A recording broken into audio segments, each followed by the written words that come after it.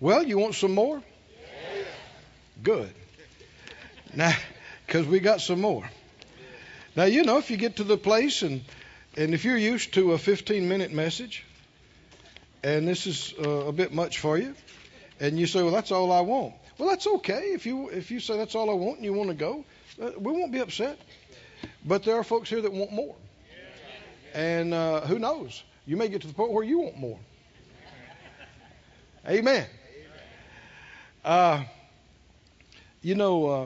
People give all kind of things their attention for hours at a time, don't they? People will go sit in a movie, 2 or 3 hours, right? And yet folks get anxious about a church service that would go over an hour or two. Well, that's wrong priorities. And I understand, preachers can keep going after they're done. I'm sure I have. But have you done this? Maybe you've kept going after you were done too. Right? In other situations. So, bear with me and I'll bear with you. We just prayed a prayer. We're believing. I'm believing to get it just right. Not too little, not too much, not over here, not over there, on track. Stay on track, right? Get exactly. Are you believing that with me? And utterance is greatly affected by the hearers. If I sense most folks are not getting that, I can't move on. So it takes longer. I'm serious. But when you tell, sometimes you can just say a phrase and you can tell most of the folks, they got it. So you can build on that and you can go to the next thing. But if you say a phrase and you get that deer in the headlight look, then there's no need. How many know there's no need talking about multiplication and you hadn't got addition? Right? No need talking about constructing paragraphs and you hadn't got the alphabet yet. So we're believing together, right? I certainly don't claim to have always done it perfectly, is what I'm saying too. But the Lord knows our hearts. In Isaiah, the first chapter, please. Isaiah chapter 1, if you'd go there. We've been on a subject for some weeks now, and we want to continue.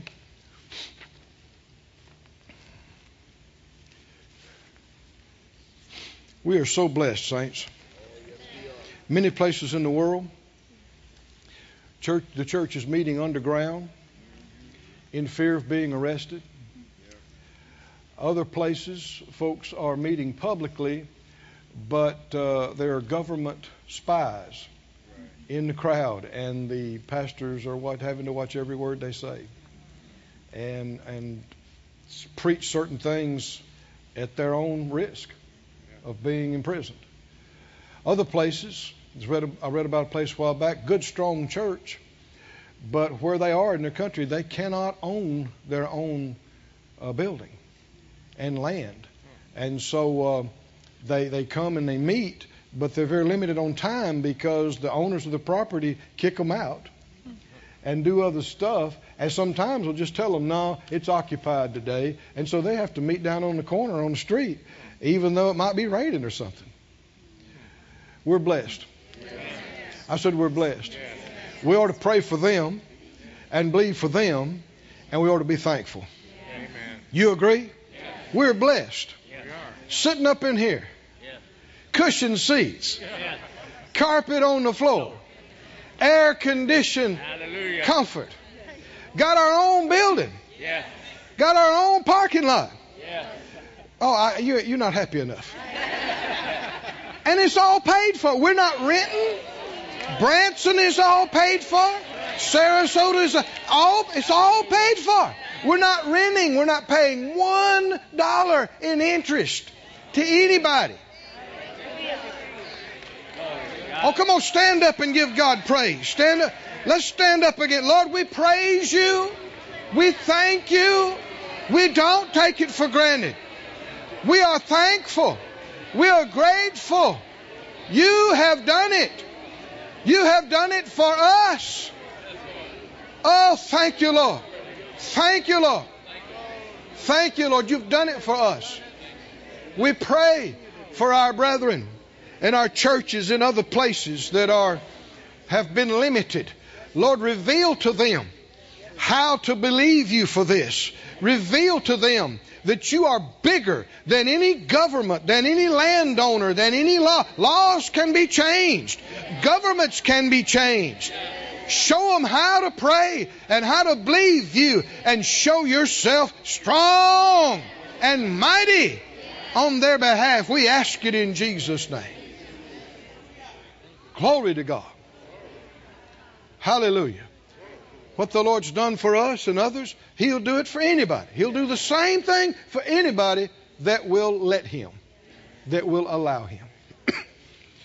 Amen. You can be seated.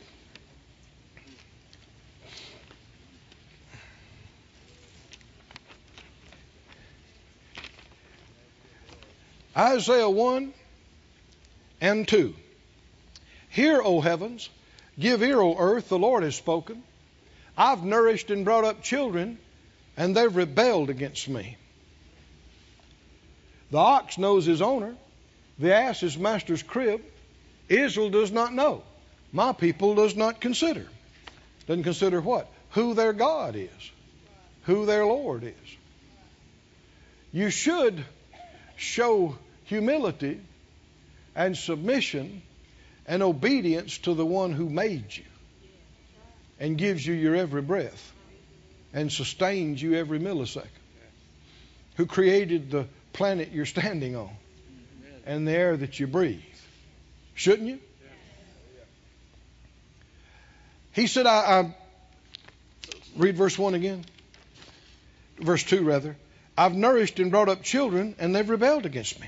In verse 19 of the same chapter, verse 19, if you be willing and obedient, you shall eat the good of the land. NIV says you'll eat the best from the land. Easy to read says you'll get the good things from the land. The Living Bible says I'll make you rich. Now, what's connected to this? Willingness, which is about the heart. Obedience, which is also about faith. In fact, the New Testament uses the phrase, the obedience of faith. And being a Christian is referred to as being obedient to the faith. If you're willing and obedient, how many believe the Scripture is right and true? Well, what if you're not enjoying the good of the land? Would it be a good place to check up? Am I willing? Have I been obedient? We're not talking about being obedient enough that it makes you righteous or that it saves you. No. That's been taken care of by the Master. But faith is obedient. And a heart makes all the difference, whether you're willing or unwilling. In the 20th verse, he says, if you refuse and rebel, you'll be devoured with the sword, for the mouth of the Lord has spoken it. Now, these are two very different outcomes, aren't they? Willing and obedient, eat the good of the land. Refusing, defying, not obeying, not being willing, rebelling, you'll be devoured. Devoured. You'll eat the good of the land, willing and obedient. You'll be eaten. You see a play on the words? Somebody said it's eat or be eaten. Well, yeah. You want to eat the good of the land? Or you want to be devoured? Now this brings up language that you see in the New Testament. Go to 1 Peter for time's sake. 1 Peter, the 5th chapter. And the 5th verse. 1 Peter 5:5. Likewise, you younger, submit yourselves to the elder. Yea, all of you be subject one to another, and be clothed with humility. For God resists the proud and gives grace to the humble. Is this New Testament? Yes. Is this for us? Yes. Is it important that we be submissive and humble? Yes. Now, these words are rejected and ignored by many in the church today. They see the idea of being submissive as some kind of archaic thing that we got free from. It's quiet. And some people see submission as an error that happened back in the 70s. And thank God we didn't get caught up in that. We're not part of that. Is everybody awake? Are you okay? But we're reading the Scriptures. How are we to understand this? How are we to apply this? Jesus said, "Come learn about me. I am meek and lowly of heart." Arrogance and pride is devilish. Being defiant and rebellious is as unlike Jesus as you can be. And yet it is heralded in our society as being a good, strong, independent individual. I'm nobody's doormat. Well, the Bible teaches submission. That word just bothers folks when they hear it, doesn't it? Submission. Submit. How you flesh like that word? I know it doesn't like it. No, it doesn't. Why not just do what you're told? How'd your flesh like that? Yeah. Your flesh goes, do what I'm told. I'm an American. I'm free. Nobody do what I'm told. Ever how you are with men is just the way you are. It's the way you are with God. Submission to God is shown in three primary ways. Submission to God, obedience to God, willingness to God. It is shown in submission and obedience to His Word, His written Word. If you're not submissive to the written Word of God, you're not submissive to God. It is shown, number two, in submission to His Holy Spirit.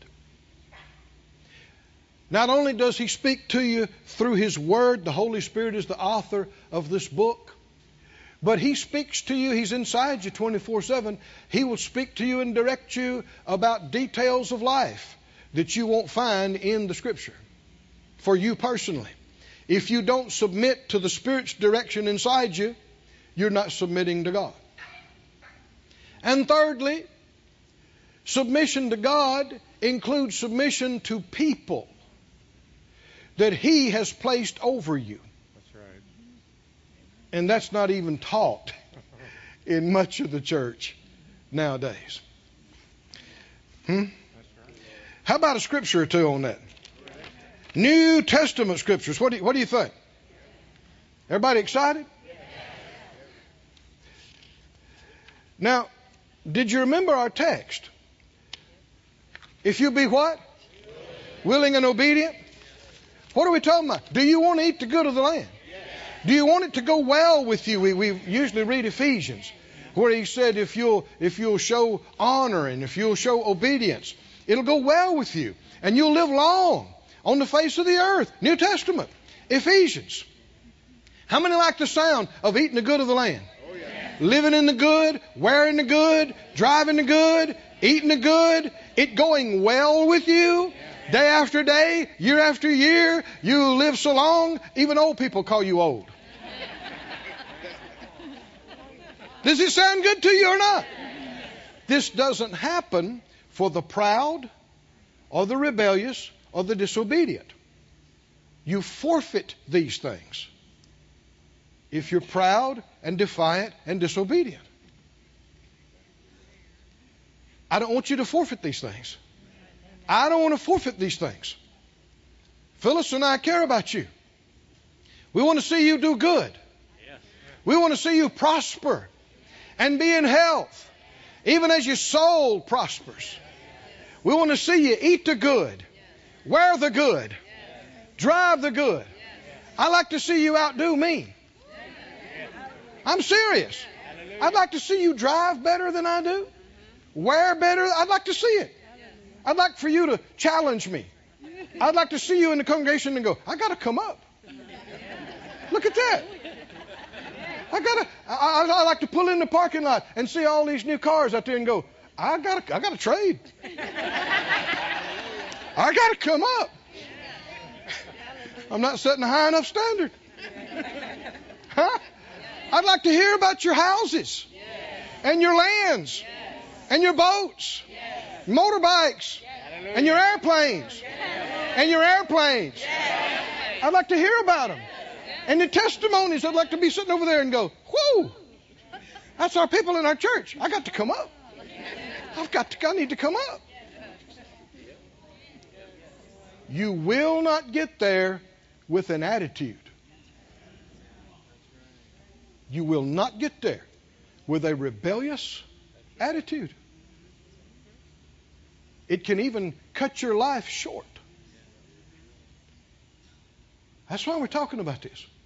Not to crimp your style. Not to annoy you with words that are politically incorrect. It's not what this is about. It's not what this is about. Said out loud, I want to eat the good of the land. I want it to go well with me. I want to live a long time. What needs to happen? Willingness, obedience, submission, honor and respect.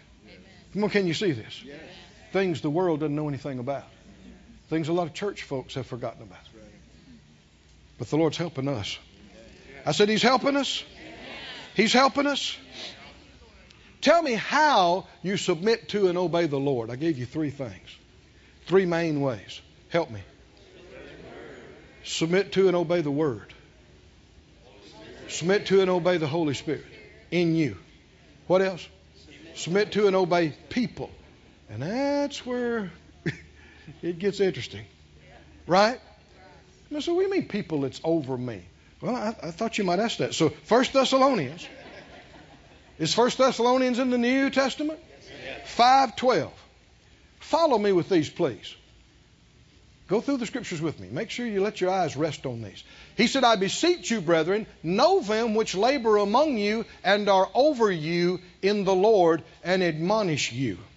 And esteem them very highly in love for their work's sake, and be at peace among yourselves. Are there those who are over you in the Lord? Who are they? Can you name them? I'm not saying it, do it out loud right now, but can you name them? If you can't name them, there's an issue. In Hebrews 13:7, Hebrews 13:7, also New Testament, remember them which what? Have the rule over you, who've spoken to you the word of God, whose faith follow, considering the end of their conversation. Now here's 2 things you'll see about people that God has put over you. They are speaking to you the word of God. And they have faith. And they're leading by faith. And then he says, verse 8, Jesus Christ the same, yesterday, today, and forever. He hasn't changed. Verse 17, Hebrews 13:17, obey them which have the rule over you, and submit yourselves. Now you can't get much more politically incorrect than that. Everybody say, obey them, that have the rule over you, and submit yourselves. Why? Not so they can play big shot. They're watching out for your souls. And they're going to have to give an account of how they've led you. What they've taught you and what they've done. And they don't want to do it with grief. They want to do it with joy. Because it'd be unprofitable for you if they couldn't or didn't. Finally, in verse 24, he said it again. Salute them that have the rule over you and all the saints. They of Italy salute you. There are those who have the rule over. Phyllis and I are aware of people in the body of Christ who are our elders and who are over us in the Lord. The primary ones was Brother Kenneth Hagin Sr. and his wife, Miss Aretha. We served with them 20 plus years. They're both in heaven now. But by the grace of God, I'm not claiming we did everything perfect, but when they told us stuff, we listened. And we made changes. And even if we had plans, we changed our plans. Come on, are y'all with me? We did this for decades. And they're human beings. They could make a mistake. But the Lord didn't say, analyze what they're doing and see if you think they're worthy for you to submit to. When the Bible said, honor your mother and father, it didn't say if you think they're living up to the code you think they ought to be respected. You may not be able to respect everything a person over you says and does. They're human like you are. But you must respect the place over you, or elsewise you disrespect God who placed them over you. Can you see it? Go with me, please, to the book of Numbers. The book of Numbers. I believe we're making progress.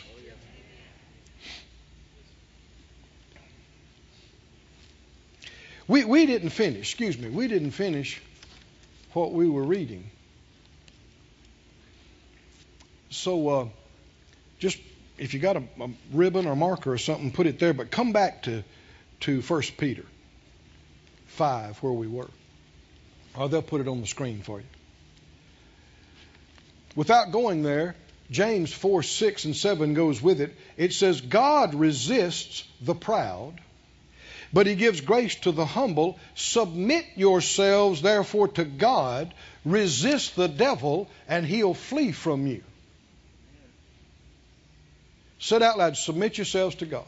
Submit yourselves to God. Now, I gave you 3 main ways how you do that. Right? Yes. Submit yourselves to God. You do that primarily submitting and obeying his written word, his Holy Spirit, and people that he's put over you. And if you'll do that, then you're in a position to resist the devil. And he has to leave. Now, in 1 Peter 5:5, he's talking about the same thing. You younger, do what? Do what? Now read the next 2 words. You younger, do what? Submit yourselves. Now here is what many have not understood. Submission in the kingdom of God is self-initiated. It is not something that leaders make you do. That's what many have not understood. They thought, well, if they want me to do something, they can come tell me or this or that. That's not how it works. You must submit yourself. And if you don't do it, it won't be done. And good leaders in God will never try to make you do anything. They will lead. And if you don't follow, then you don't follow. And it'll cost you. But God's not going to make you do anything. And good leaders won't try to make you do anything. Doesn't mean they have to let you do just anything you want to do either, though. You can do it somewhere else.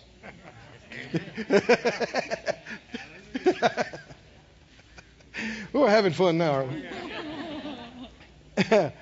But it's not about somebody making you submit. That terminology is contrary to the Scripture. Who submits you? You submit yourself.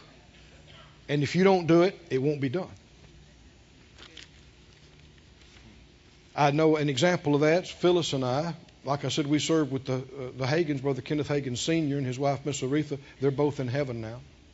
Looking forward to seeing them again. We served with them for, 16 years or something, and then felt impressed to resign from the school there and do more going out and having meetings of our own. And I talked to him about it, and he was fine with it, and they released us from the school. And I thought, like most people did, well, we'd just, we might see each other and be friends and be respectful, but our days of helping them, like we had been, had passed. Well, we weren't out doing these things for a year or so, and in a time of prayer out in another state doing a meeting, the Lord quickened me. He said, I didn't release you from helping them. I thought, wow. I did get it right that I was supposed to resign and leave, but see, I assumed. And you got to watch about assuming. That meant we wouldn't. He said, I didn't release you from helping them. We prayed about it some more. I talked to Phyllis about it. We knew we need to make this right. We found out where they were. They were in Florida. We were 1,000 miles away. We traveled at our own expense, and we came to the meeting, and we asked them, could we talk to you after the meeting sometime? And after a few days, they gave us a time, and we came and said, we feel like the Lord didn't release us from helping you. We know you got plenty of help, got a lot of staff, but can we help you? Is there something we can do? We're making ourselves available. And if you don't want it, you don't need it, we understand. But we're going to be available, and tomorrow we're going to be available. And next week we're going to be available. Come on, are y'all with me? Yes. Who's making us do that? That's not something they approached us and asked us. We are submitting ourselves. Come on, can you see this? And they said, well, we'll pray about it. And sure enough, they started letting us help them in some other areas. And we helped them for another 5 or 6 years, right up close until when they went home to be with the Lord. And it was some of the richest times we'd ever had. But if we hadn't gone to them and made ourselves available, if we'd have waited and said, well, if they want us to do something, they'll track us down, find us, and tell us. That's not you submitting yourself. Oh, can you see this, friends? The way this doesn't work, we're waiting on somebody to make you do something. You, said out loud, I submit myself. That's how you do it with the Lord. That's how you do it to His Word. That's how you do it with His Spirit. That's how you do it with His people. Same thing. And in 1 Peter 5, are you there? Younger, do what? Submit yourselves to the elder. Yea, all of you. Be subject one to another and be clothed with humility. We ought to be sweet and nice with everybody. And kind, easy to get along with. For God resists the proud and gives grace to the humble. Humble yourselves. Who's going to humble you? See, all kind of stuff's been taught. Right? Better watch out. God will humble you. No, you humble yourself. You submit yourself. And if you don't do it, it won't be done.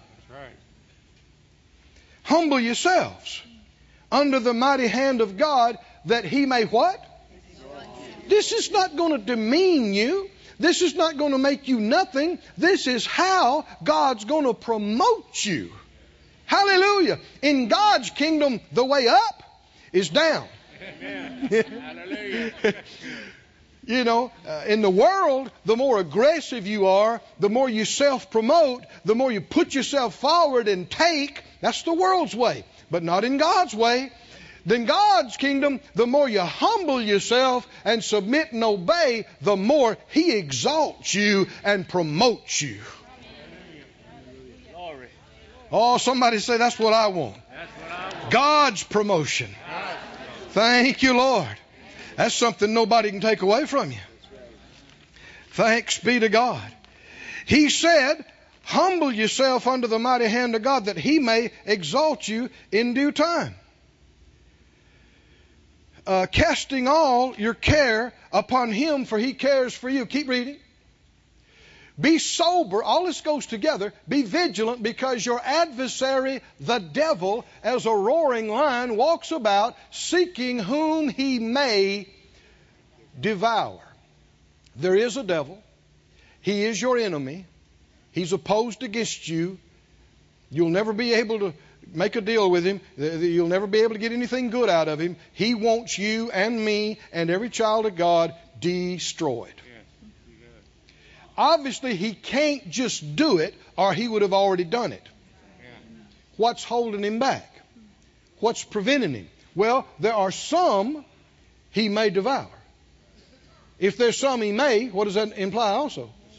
There's obviously some he may not. He cannot. He wants to, but he can't. What determines who he's able to devour and who he's not? Well, look at the previous verses. He's talking about submission. He's talking about humility. He's talking about not being proud. Can you see this? Yet, how the enemy is able to devour, he tempts you to do what he did that caused him to get judged. And he knows if you'll do it, if you'll do what he did in rebellion and defiance and disobedience, you'll get judged like he did. Can you see this? 1 Timothy 3:6, put it up on the screen for us, please. 1 Timothy 3:6, and this is the complete Jewish Bible, if we can find that, the CJB. Back up to verse 5. Talks about leaders must not be, go to verse 6 then. He must not be a new believer.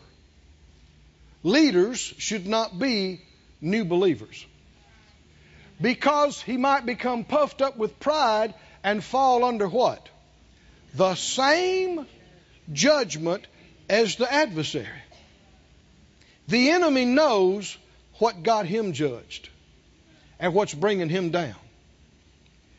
So he knows if he can get you to be like him and do what he did, it'll get judgment against you and destruction can find access to you. Read that scripture again in 1 Peter 5:8. 1 Peter 5:8. What did he say? Read it out loud for me. Be sober, be vigilant. Your adversary, the devil, as a roaring lion, walketh about seeking whom he what? Now listen to our text. All the Word of God goes together. If you be willing and obedient, you'll eat the good of the land. If you refuse and rebel, you'll be devoured. Oh, did you hear that? If you refuse and rebel, you'll be devoured. Now the word here in the Greek for devour means to swallow up, to gulp down and swallow up.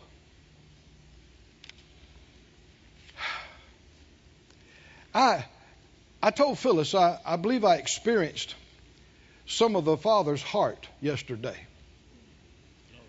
I was made aware of some people who were in need.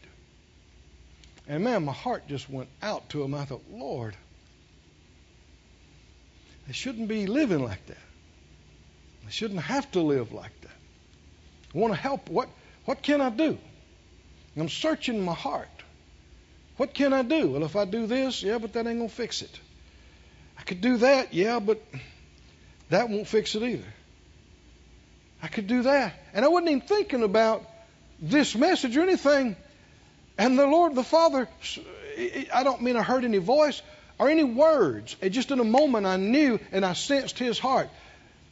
I'll try to put it in my own words. It was like the Father was letting me know, I want to help them more than you do. And I sensed His heart and I thought, wow, how strong it is that He wants to help. But, and I'm putting this in my own words, just what I experienced. I can't because they've rebelled against me.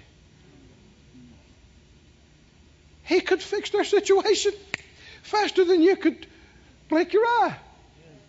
But He can't because they've rejected Him. They've rebelled against Him.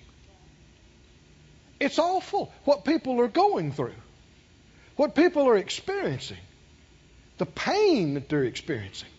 What's happening? They're being consumed. Can you see this? They're being devoured. Well, why is the enemy able to get to them?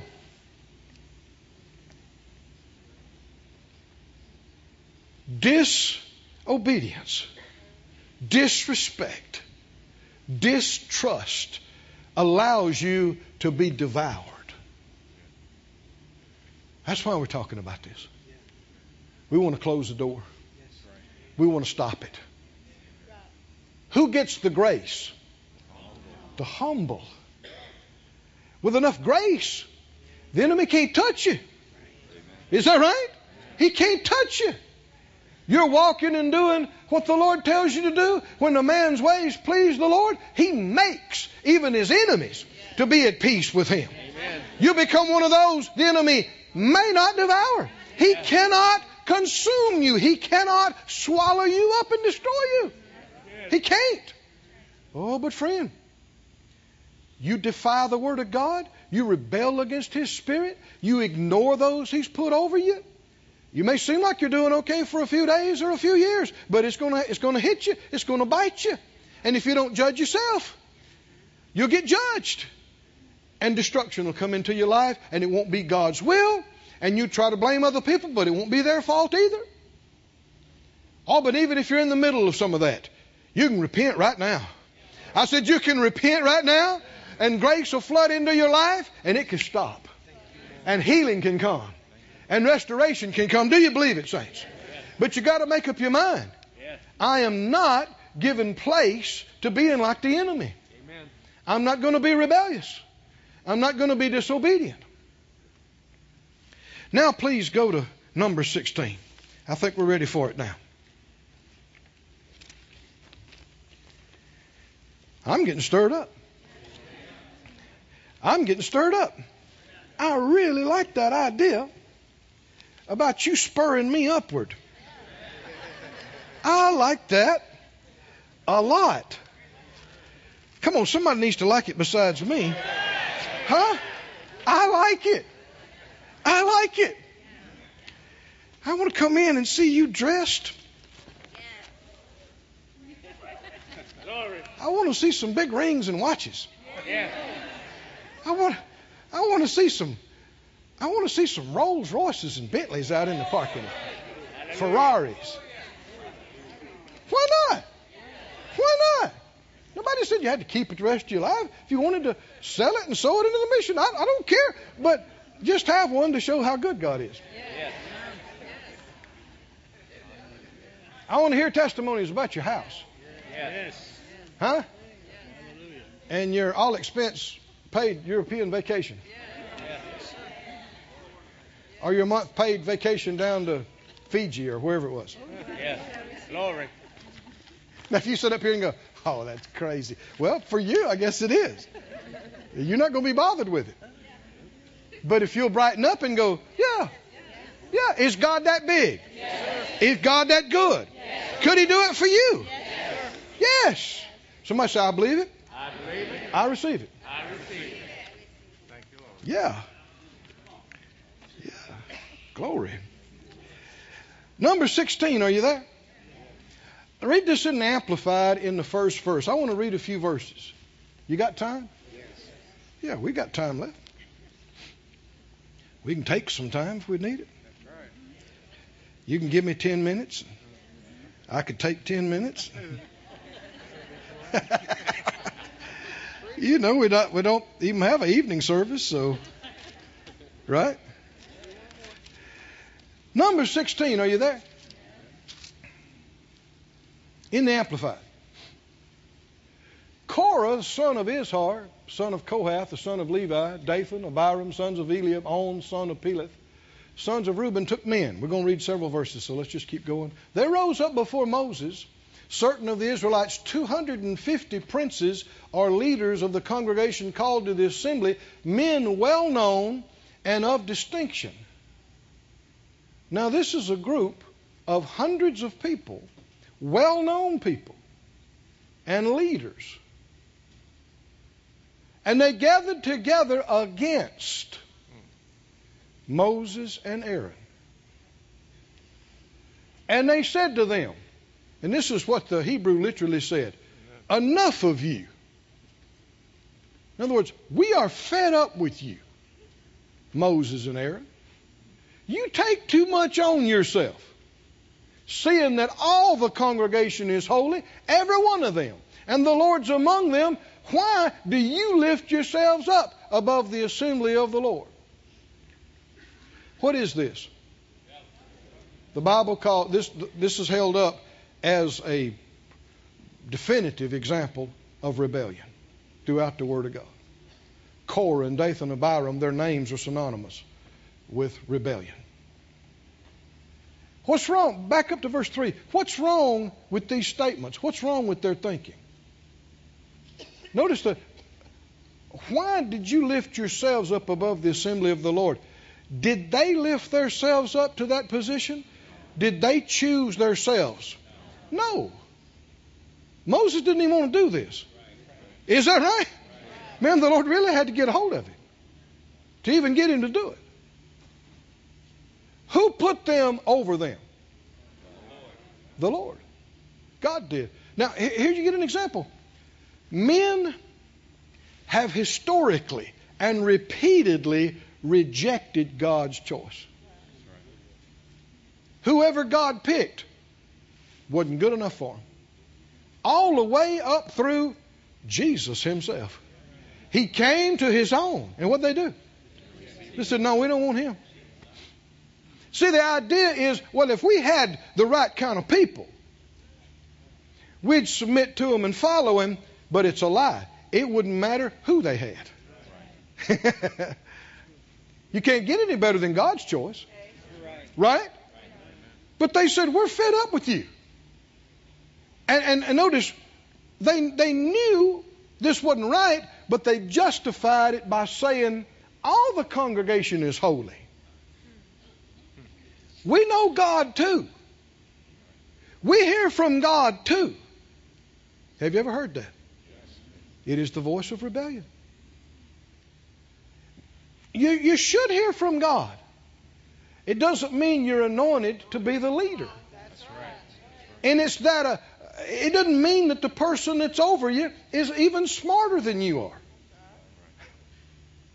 But that anointing and God choosing them qualifies you. If you had that, you could do as well or better than them. But if you don't have that, I don't care what else you've got, you can't do that job without that call, without that anointing. And there's reasons why God chooses whom he chooses. People who look on the outward appearance and say, man, I think God made a bad choice. But that's because they're looking on the outward appearance. He looks at the heart. Amen. Moses, the Bible said, was the most humble man on the earth. The meekest man in all the earth in his generation. You see it. And that's one of the big reasons why God picked him instead of these guys. Verse 4. Moses heard it. What did he do? Why? He knows they're in trouble. Verse 5.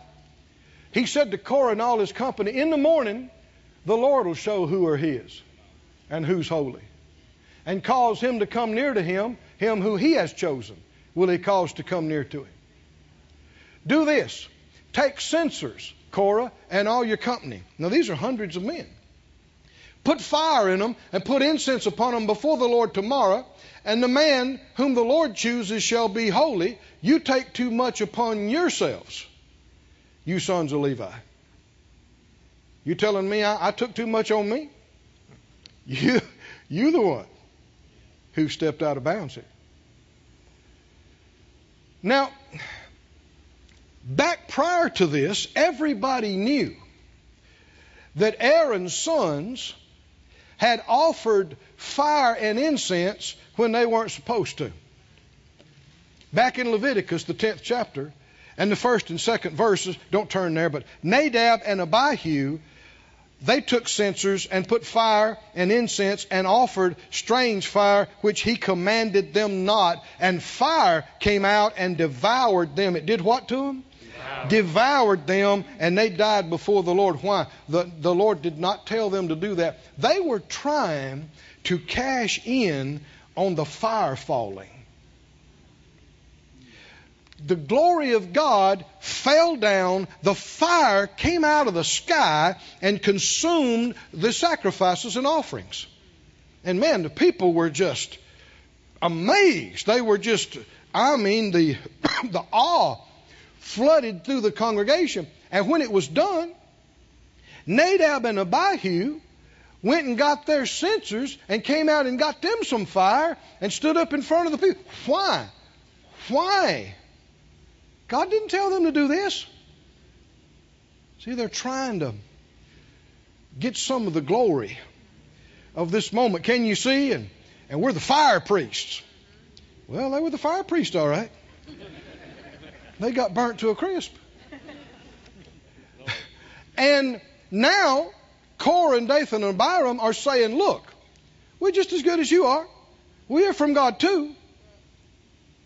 And he said, okay, we'll let God show. You go get you some censers. Put you some fire. Now, how many understand? When you hear that, what should everybody have said? Oh, no, don't do that. Oh, man, you remember Nadab and Abihu. Huh? You remember them? No, don't do that. But it's amazing how, when you start yielding to rebellion, how stupid you get. Should have been obvious. Man, you got to be crazy to go get a censer and come and offer fire before the Lord, and you're not a priest, and the Lord didn't tell you to do it. But they did it anyway. Moses said to Korah, listen, I pray you sons of Levi. I pray you is a asking, a request. Does it seem a small thing to you? The God of Israel has separated you from the congregation of Israel to bring near to himself to do the service of the tabernacle of the Lord, to stand before the congregation to minister to them. They were Levites. They weren't priests, but they're in what we would call the helps ministry. They got to set up and tear down and handle the things of God. He said, do you think that's nothing? That's too small? He brought you near to him, all your brethren, the sons of Levi. You're seeking the priesthood also? That's not good enough for you? You and all your congregation, company, are gathered together against the Lord. See, he's telling them, look, what you're doing is not just against us. It's against him. Now, they didn't believe that. He said, what's Aaron that you're talking bad about him? And Moses sent to call Dathan and Abiram, the sons of Eliab, and they said, we will not come up. Is it a small thing? You have brought us up out. You brought us up out of the land flowing with milk and honey to kill us in the wilderness. You must make yourself a prince over us. You've not brought us into the land that flows with milk and honey. You've not given us inheritance of fields and vineyards. You're going to bore out the eyes of these men? We will not come up. This is devilish. Can you see? This is the nature of the devil. That's what the devil said at one point. I'm not going to serve God. I'm going to be the Most High myself. I will exalt my... Can you see this? That's his nature. And he's breathed it into the most of the world. The spirit of disobedience is all over the world. And here are these guys, not just 2 or 3, leaders, 250 of them. Well-known people, respected people. Friend, beware of being caught up in the rebellion of others. It may seem like a good case that they're making, but when it's defiance and when it's rebellion, God's not in it. What was Moses doing? He tried to have a private meeting. He wants to get this solved. Is that right? He's thinking about them. He said, come see me. He's the leader. He talks to God face to face. He sees the similitude of the Almighty. And they say, no, we're not coming.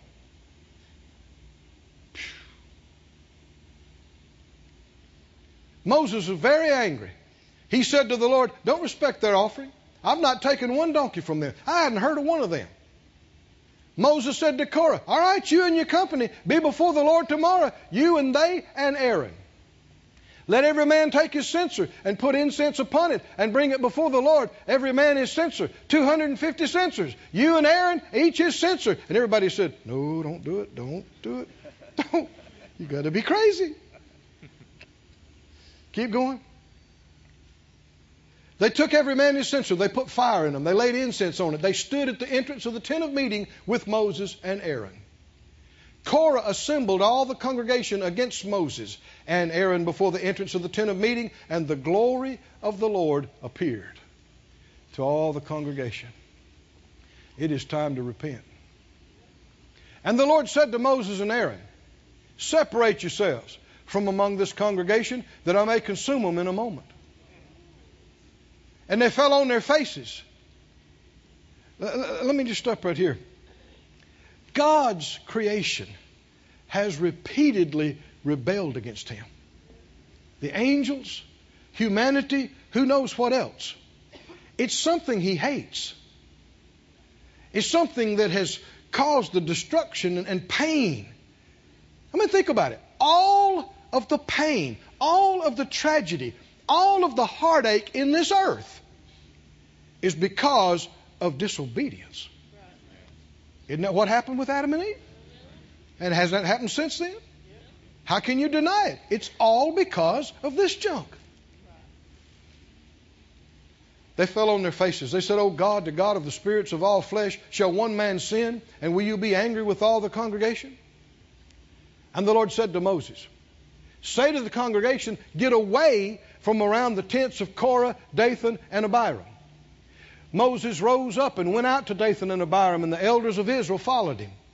He said to the congregation, depart, I pray you, from the tents of these wicked men. Touch nothing of theirs, lest you be consumed in all their sins. So they got away from around the tents of Korah, Dathan, and Abiram. Dathan and Abiram came out and stood in the door of their tents with their wives, their sons, and their little ones. Friends, when people are talking against things they shouldn't be talking about, when people are being rebellious and defiant and finding fault and accusing and judging, you want to get away from their stuff for two big reasons, lest you be infected with it yourself and get deceived and join in, and also lest the devourer is able to get to you because of your too close association with this. And Moses said, by this you'll know the Lord has sent me to do all these works, for I do not act of my own accord. He really was a man of God. God chose him. He's saying what the Lord told him to say.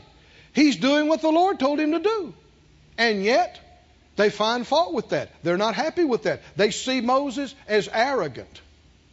They see him as putting himself, lording it over the people.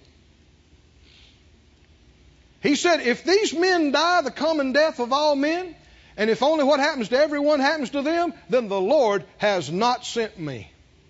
That's bold. He said, if they die ordinary deaths, the Lord didn't send me. But if the Lord causes a new thing to happen, and the earth opens its mouth and does what? Does what? We should not neglect our Old Testament, because it is full of perfect pictures of redemption and how things work. There's no coincidence that the same word is used in Isaiah and in here and in 1 Peter. What happened to those that yielded to rebellion and wouldn't repent? They got devoured. They got swallowed up. The earth opened its mouth, swallowed them up, and all that belongs to them, and they go down alive into Sheol. Then you'll understand these men have provoked the Lord. They have despised him. They thought they were just despising Moses and Aaron. As soon as he stopped speaking, the ground under the offenders split apart. The earth opened its mouth and did what? Swallowed them and their households and Korah and all his men and all their possessions. They and all that belonged to them went down alive into Sheol, the place of the dead. Now that's an amazing thing. The dead were in the heart of the earth. They went down alive to there. And the earth closed upon them, and they perished from among the assembly. And all Israel who were round about them fled at their cry, and they said, lest the earth swallow us up also. Fire came forth from the Lord and devoured the 250 men who offered the incense. Exactly what happened to the other guys. Everybody should have seen this coming. And the Lord said to Moses, speak to Eleazar and Aaron. Take the censers. They're hallowed. He told them to beat them into shields. Verse 38. Let me continue. And put them on the altar. Let them be a sign of warning. Verse 39. He took the bronze censers and he did that. Verse 40. Let it be a warning forever. Verse 41. On the morrow, all the congregation of the Israelites were repenting and sending apologies to Moses and Aaron. No. What? They murmured against Moses and Aaron and said, you have killed the people of the Lord. There is no sanity in rebellion. It makes you stupid. Really, should they have seen some of these things like the nose on their face? And yet they didn't. The congregation was gathered against Moses and Aaron, just like these other guys. They looked at the tent of meeting. The cloud covered it, and they saw the Lord's glory. Moses and Aaron came to the front of the tent of meeting. The Lord said to Moses, get away from among this congregation, that I may consume them in a moment. Whew, it's not over. And Moses and Aaron fell on their faces. And Moses told Aaron, take a censer. Now see, he's the only one that can. Put fire in it. Put incense on it. Go quickly to the congregation and make atonement for them. For there's wrath going out from the Lord. The plague has begun. They're being devoured. They're being consumed. Aaron took the burning censer as Moses commanded. He ran to the midst of the congregation, and behold, the plague was begun among the people. And he put on the incense, and he made an atonement for the people. This is, you hear these words? This is a type. Who is Aaron? He's a high priest. Oh, is everybody listening? And he stood between the dead and the living, and the plague was stayed. Oh, hallelujah. Hear what I'm saying? Don't neglect your Old Testament. It's full of beautiful, perfect pictures of redemption. Oh, our great high priest, who alone had the purity and the right to come before the throne. He was hung on the cross. And he stands today between the living and between the dead. Oh, hallelujah. And all that will humble themselves and believe on him will be saved and healed. They were healed physically. I said they were healed physically.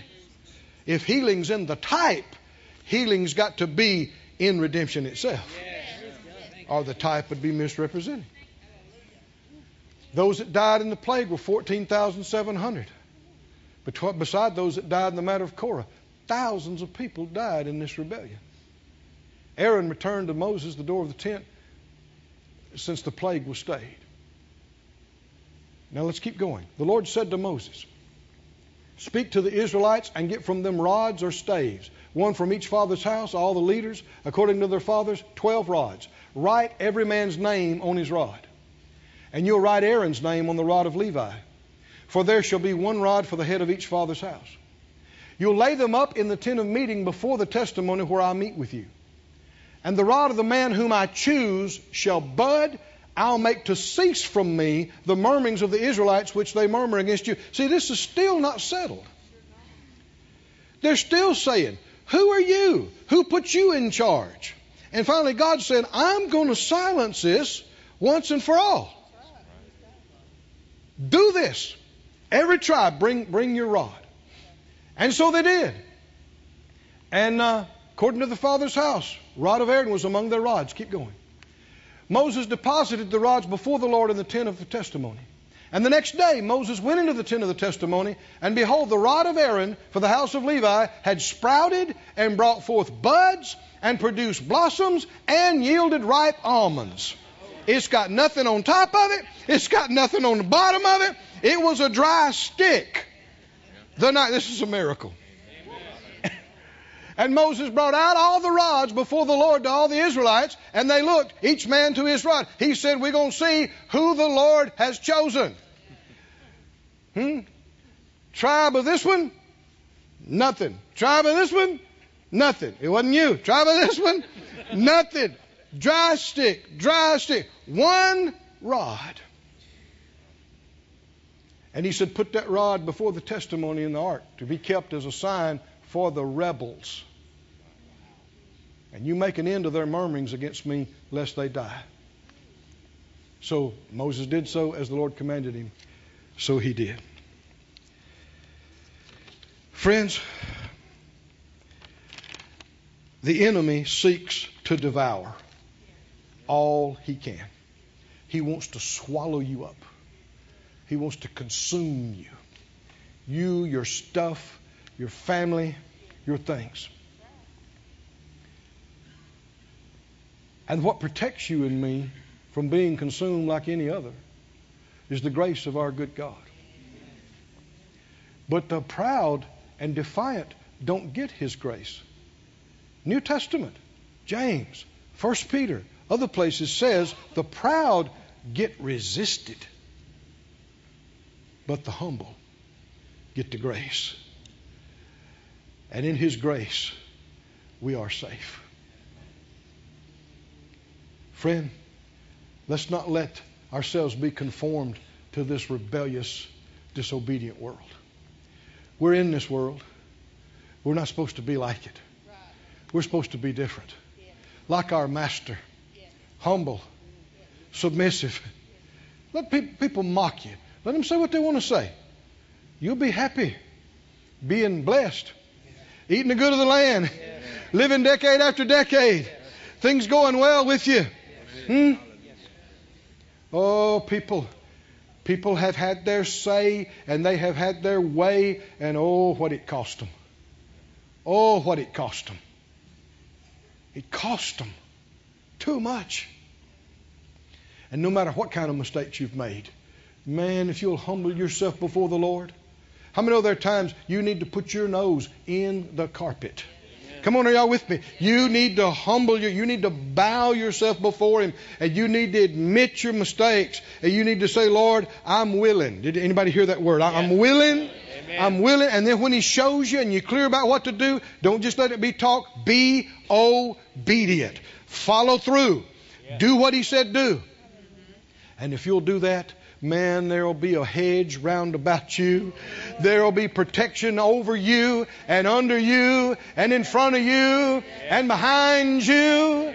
And the 91st Psalm will come to pass. Amen. In your life. Amen. The plague won't get you. The arrow won't get you. Come on, are you listening? And he will deliver you, and he will satisfy you with long life. And you'll be a bright witness for him. Can you say amen? Stand on your feet, everybody.